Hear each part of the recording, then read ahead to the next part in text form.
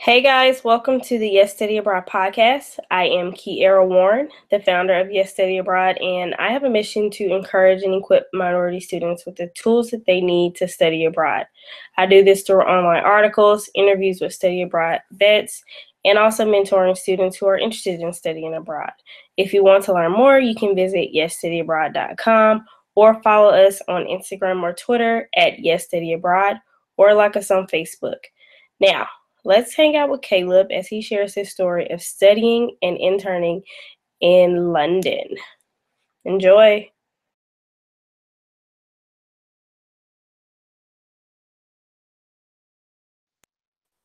All right. Hey, we have Caleb today. He studied abroad in London for 6 weeks, and he actually did an internship while he was over there. So I'll just let him introduce himself. Hey, Caleb. Hey, how's it going, Tia? Thanks for Pretty having good. me. Yeah, so tell me a little bit about your program. Okay, so my program, it started last summer. I left from Georgia to London, England for 6 weeks. And I was there from the beginning of July all the way through that first week of August.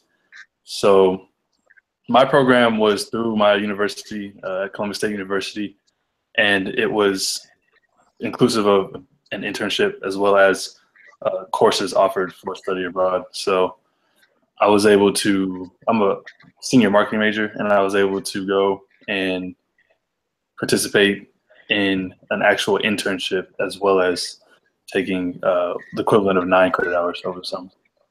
Nice. Who'd you intern for? My company was called ISMM, and what that stands for, I don't really like acronyms, but uh, it's the Institute of Sales and Marketing Management. But when I was there, they were actually in the process of rebranding to just ISM. So they dropped one of the M's, Mm-hmm. and it went from marketing management to just, I think it was just marketing, because management was something that felt was kind of understood that you have to manage any business. So Pretty much, it was a little redundant. yeah, Gotcha. That's cool. So did you participate in the branding of it, or what kind of was your role? I did actually. As an intern, I was surprisingly not the only American in the office, but he was the sales director. His name was Lawrence, and he was born in New York and lived in America, but he claimed to be British. So I just Did he have a fake accent? not he. To me, he sounded British, but when I was talking with my coworkers and everything, they're like, "Oh, he's so American." And I was like, "Really? Like, I can imagine what I sound like then." So, um, yeah, we had to go and apply through like a third party company that placed us there. So it was based off of our major, some work experience, and what we were looking to get out of the program. And Mm-hmm. ISMM, um, they had a lot of, like, it was good and bad that they were in this reconstruction phase, because it was something that I've never been able to witness before. And they're a huge global name in the European business world. So it's like the equivalent of somebody here like IBM or something like rebranding. It was uh, pretty significant, all the work they were doing. My main job was doing proofreading. So there would be documents that they'd send off to get professionally edited, and then I would come through and just be another set of eyes and check to see if there's anything I could had recommendations for. Mm-hmm. Uh, they were also in the process of moving offices, so some days I'd come in and I'd be helping just reorganize, literally putting books on shelves and stacking papers and stuff. And then I could come in the next day and be tasked with making contacts and doing sales leads and everything. So ISMM, I guess, to give it a little bit more information as what they do, they are a sales qualification course or a Mm-hmm. sales qualification company. So they target direct sales, which would be the equivalent of if you sold door to door Avon, Mary Kay, something of that nature, and you were okay, you were middle of the pack in that industry, but you wanted to be top notch. You come and do one of a series of seminars with ISMM, and they would guarantee that you would have higher numbers and better performance. That was interesting though, because it's kind of hard to guarantee that somebody will be better. Oh, yeah. How can you guarantee me that if I take your class, I will be a better salesperson? I'll make more money for myself and for the company. And I learned the answer to that question after meeting the CEO. His name's Jack Mizell. Nice. He's a billionaire, and he's a brilliant mind. I hold him up there in the same respect to like Steve Jobs or somebody, as far as just what they mean to their industry and how successful he's been. He's been selling things since he's been like 15. So he said since about 15 he's been in sales, and now he's a billionaire at just under 40, Wow. 39. So what was his answer? He had a formula that was what they were branding as new gap selling, but for most business majors, it's something that you're taught, and anybody that's had a job that was a sales position, it's like how to upsell. So, you get your phone from Verizon, they want to sell you the case, the portable charger, all the extra things.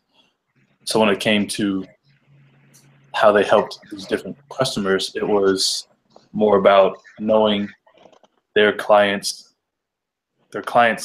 problems. So it's just taking a step further, doing extra research, and they would get the name of the company that you work for, look up like everything that they've done for the past maybe 5 years as far as sales and what they wanted to accomplish overall, and then look at what role that you played in that company, and then say if you were in charge of presentation, like sales pitches, I guess is the position. Then the people that you're selling to, they know all of their problems before you even got a chance to like feel it out and see.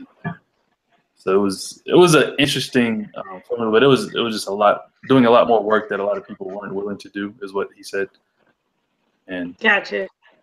paid off. Yeah, I think, and now that you mentioned that, I have encountered that kind of in B school where they say like you need to anticipate their problems so that you already have an answer for it, and that's kind of how you get ahead of the game.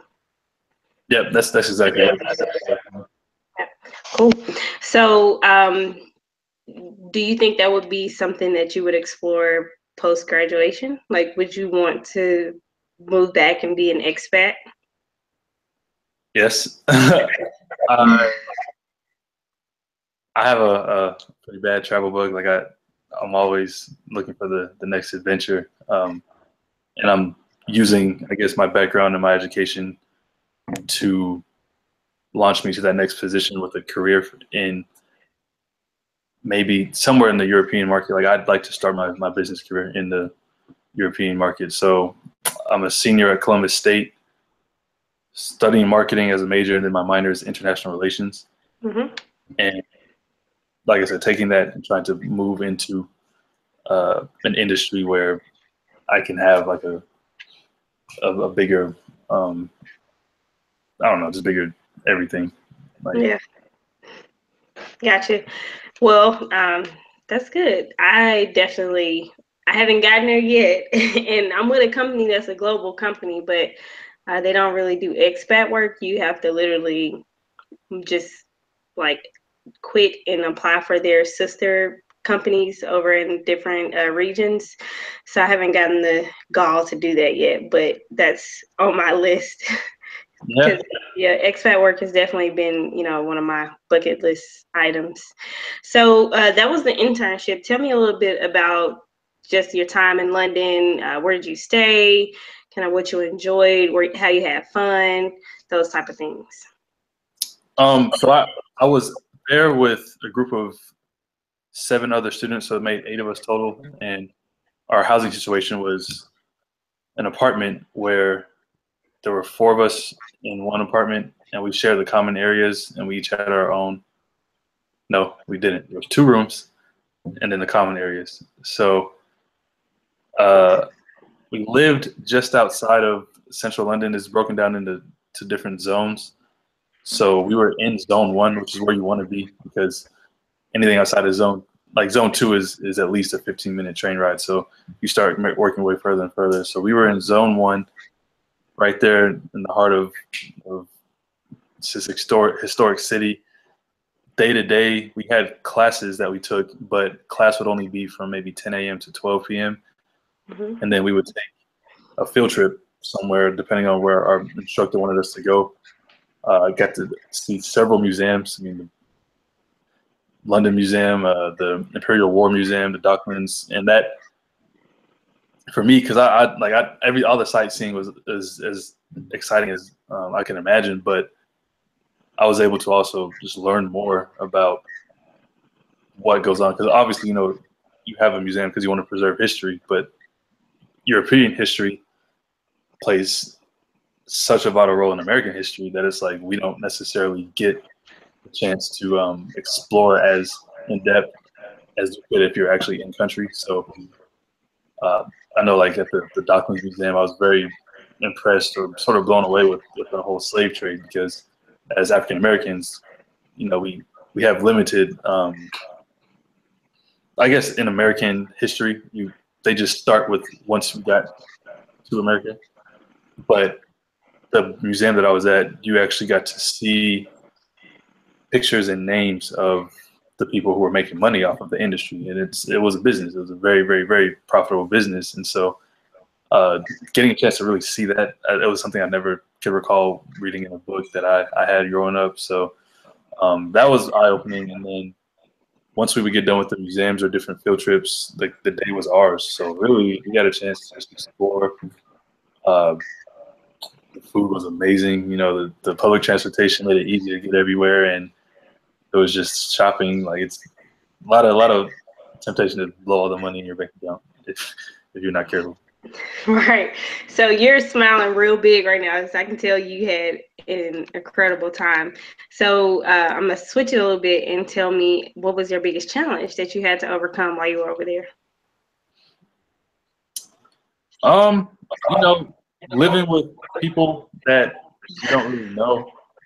I've luckily had the chance to be in different living situations, but this one we spent 6 weeks together, so it was like, you put on the happy face up front and everything will be great. The time of your life. Somebody to get on your nerves. Yeah, I mean, we hung in there as long as we could, but by the last week we were at each other's necks. So that was just like the day-to-day thing. But as far as the internship, part of the position was to get in contact with companies that did direct selling, like I said. So with the new rebranding, there was a whole benefits package that was being put together, and I had to understand the value of that package. And that was something that I didn't need to know it just for my own knowledge, but I had to be able to tell that to future clients. So the company had been around for almost 40 years, and I had to learn about 40 years of history in maybe 2 days before they put me on the phones. So it was challenging, but there was also a little bit of misdirection as to what they really wanted, because, like I said, they were all over the place, with all the way down to just not even having a real office yet. They were moving boxes. And so when I got a chance to sit down, they would just task me with whatever they felt I could handle at the time. And I just had to figure out if I could handle it or not. So a lot of problem solving, a lot of critical thinking. And then they'd always tease me. I had to be on the phone. I'd get teased because they could tell I was like the nervous American. And I'd start off right away like, hey, I'm Caleb Jarrett. I'm interning at ISMM. I'd just like to get a little bit of information out of you. And then most people were pretty cool. They didn't get me too much trouble. But yeah, it's a different culture. It's a different work culture for sure.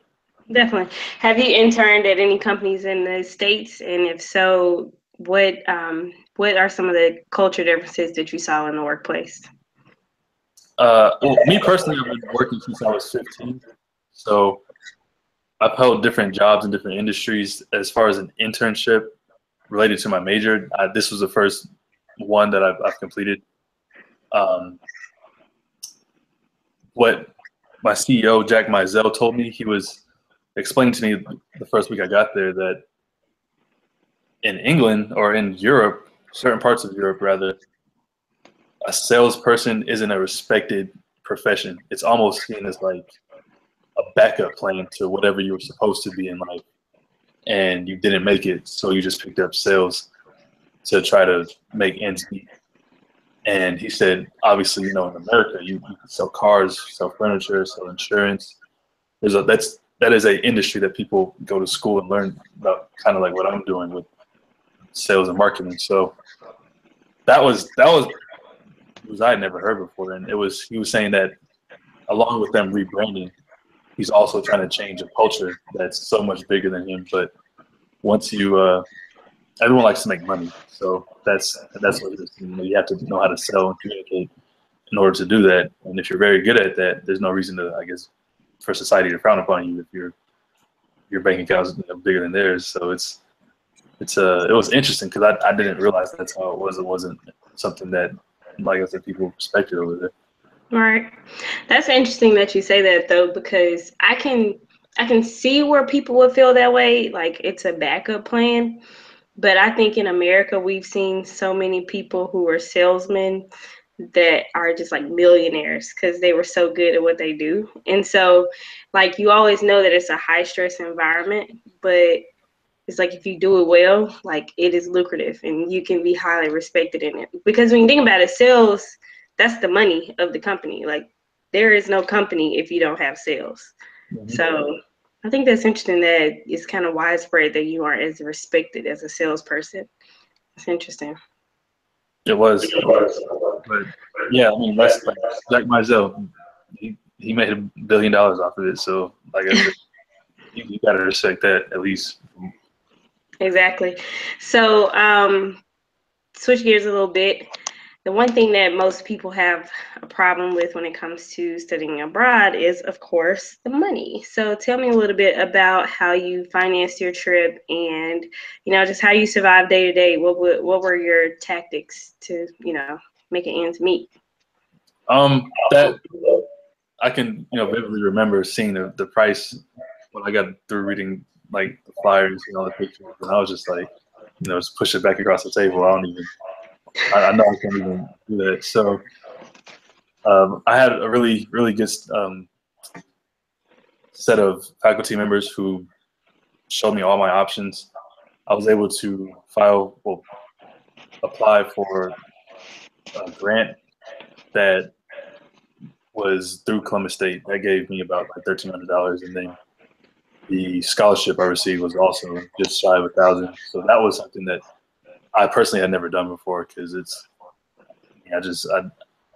academic until I got to the point where I was actively pursuing that. I didn't explore those options, and I'm sort of kicking myself for looking back at all the years I spent in college, looking like this money's been sitting here the whole time.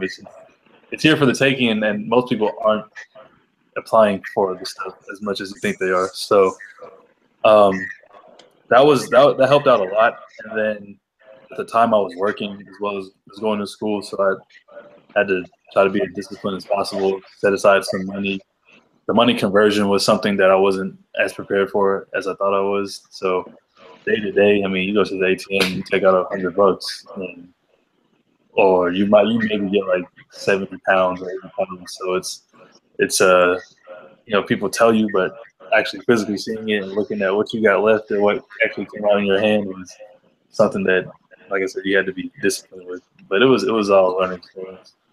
Right. It just felt like your money was disappearing, like all the fees, and you get a fee from your bank and you get a fee from the ATM and then you get a fee from their bank. It's just like, oh my gosh, like, I cannot win. So yeah, that's the one thing that people have the biggest time with, the hardest time with. And something that other people don't think of is that you also have to cover your expenses in America too while you're gone. Like, you can't just stop paying your car note or stop paying rent or anything like that. So money is definitely the hardest thing. But like you said, so many people don't apply for the scholarships that the colleges have, and then there are even outside scholarships that you can apply for. So it's so many different ways for you to get it covered. And I know people who have actually studied abroad for free. I unfortunately took out loans, but that's another story. So, so it's all good. So we're approaching the end of our time, and so I want to leave with two questions. One, what would you say was the biggest lesson that you learned, whether it be just about yourself or just your experience? And then lastly, what advice do you have for students who are considering studying abroad but are kind of on the fence? So the first one, I mean, I consider that experience to be invaluable as far as from working towards getting accepted. Like, that was something that you had to make an honest commitment for yourself, and then you get there, and it's like, right now I'm here. You know, I have to learn how to live and thrive in another society. That was something that I also was benefited from daily. Looking at the people and the relationships I made, that stuff is something you can't get in the classroom. Like, it's because it's a real live context. These are real places, and these are people who see you making an investment in yourself and putting yourself out of your comfort zone. So that was something that didn't go unrecognized, and it was something that the faculty members as well noticed when I returned back to my home university. And it's something that, you know, I was excited, but even more appreciative when I got back, because it's in like job interviews I've had since then. It was a major like speaking topic when I was explaining what I did, you know, like my internship experience. And as far as what I have for students who are considering studying abroad or are studying abroad, like, don't let other people talk you out of doing it. You know, I know that's another thing. Even my parents, fortunately, like, they supported me, but some people's parents are just like, no, like, why would you want to go over there? They don't care about what you got going on, or they don't, you know, care what you're doing. But there's no such thing as like an American job anymore. We're a global society. Globalization is here. It's been here. And for the students who are doing that, I think they're in the right direction. And like, you know, saying, just explore the options for financing it, and then continue to just go for those opportunities. Yep. So you're ahead of the game when you study abroad, basically. Yes, very much so. Very much so. Well, cool. Thank you so much for taking the time to interview with me. I really enjoyed the conversation, and looking forward to staying in touch. Oh, and also congratulations. I know graduation is coming up, right? You say you're a senior? Well, you know, I'm a senior on paper, but I have a few more classes left, so not this semester. But there's nothing wrong with that. Gotcha. All right. Well, thank you so much. No, thank you for having me. Bye.